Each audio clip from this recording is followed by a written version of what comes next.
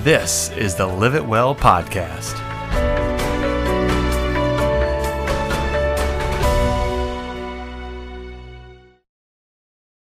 Well, it's our last episode here in October in arguably one of the strangest years that we will all ever go through. Fingers crossed, because I don't know if I can do it again. And hopefully soon we'll be rounding the bend and we can go back to some semblance of the way life was before COVID. It was funny. I was talking with some people recently about different things we'd been doing early in the year, and you know, it just seems like forever ago that we did here in Iowa, the Iowa Caucus, and Steve and I went to a concert in Kansas City to go see George Strait, and then shortly thereafter, it all came around. So it's been a super strange year. We're down to the last 60, 70 days of the year, and still plenty of time to do the things that you wanted to do this year. And start preparing for next year. And one of the things that has started to kind of find its way into my brain, so to speak, is this idea of timing and doing something that you're passionate about or you want to do.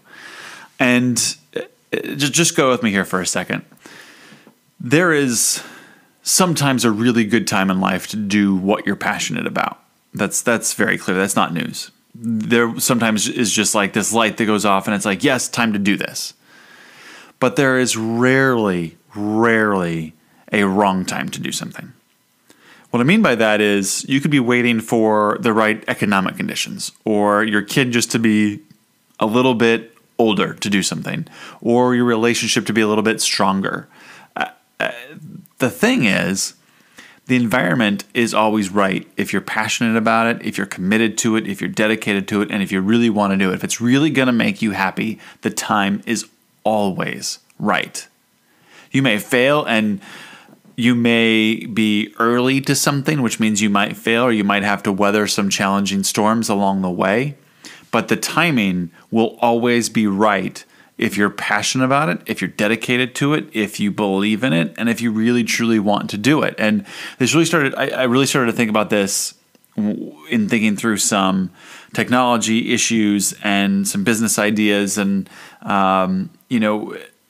there's always going to be people who say, oh, if you just served, 2 or 3 more years doing this, or had a couple more years of experience. And when it comes to professional stuff, I get that, like, to be a VP of something, there should be a certain level of experience. But for instance, you have a handful of years of experience in storytelling. And by storytelling, I mean you work in news, you're a print writer, a video reporter who also does print and social, or digital writing and social writing. And you want to take a little bit of a pivot, let's say.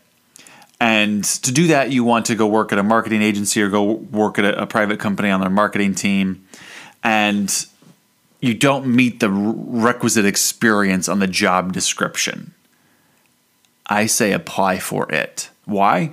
Because you have experience. There's so much value there in whatever experience you can bring. And me, as someone who's been involved on the hiring side of the table, I love seeing people who are willing to challenge themselves, continue to grow, stretch for something, as opposed to someone who, my next job is supposed to be XYZ. I'll fill it out. I won't apply if I'm missing that 1 year of experience. I can't tell you the number of times I've applied for a job that I didn't meet all the requirements. And maybe the HR people look at it and are like, they're wasting our time. But I prefer to look at life and business as though there's never a bad time. There's never, if the time is right, the time is right, go do it. And that's really what I want to impart today as we end this month and we get prepared for Thanksgiving and Christmas and the start of 2021. There's never a bad time. If you're ready to go, if you're passionate about it, if you're dedicated to it, if you just want to go do it. That's my advice. Go do it. Stop standing in your way. Stop waiting for the light to shine and say, go. Just go. That's my takeaway from today, and something I've been kind of thinking about the last couple of days. So good luck to you in whatever you decide to start chasing, to start doing, to start spending more time on. Send me a tweet. Find me on Instagram or send me a message on Facebook. I'd love to know what's been on your mind and what you are really, truly wanting to go chase and execute against. Have a great day, and we'll chat again next week. Thank you so much for listening to this episode of the Live It Well podcast. As always, I'm your host, Richard Dedor. If you loved this, maybe kind of liked it, please do give us a rating wherever you're listening. 4-star, 5-star. It helps other people find this. Or you can just share it with your friends.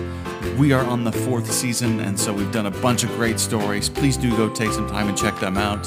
It's great for road trips, long times on the beach, or just when you need a break from everyday life. Because, quite frankly, we need to live it well, and that's what the show is all about. The show can be found online at Live It Well Podcast on Instagram. And I'm your host, Richard Dedor, and I can be found also on Instagram by that name, Richard Dedor, on Twitter at Richard Dedor, or on Facebook, richard.m.dedor, because why have everything be the same?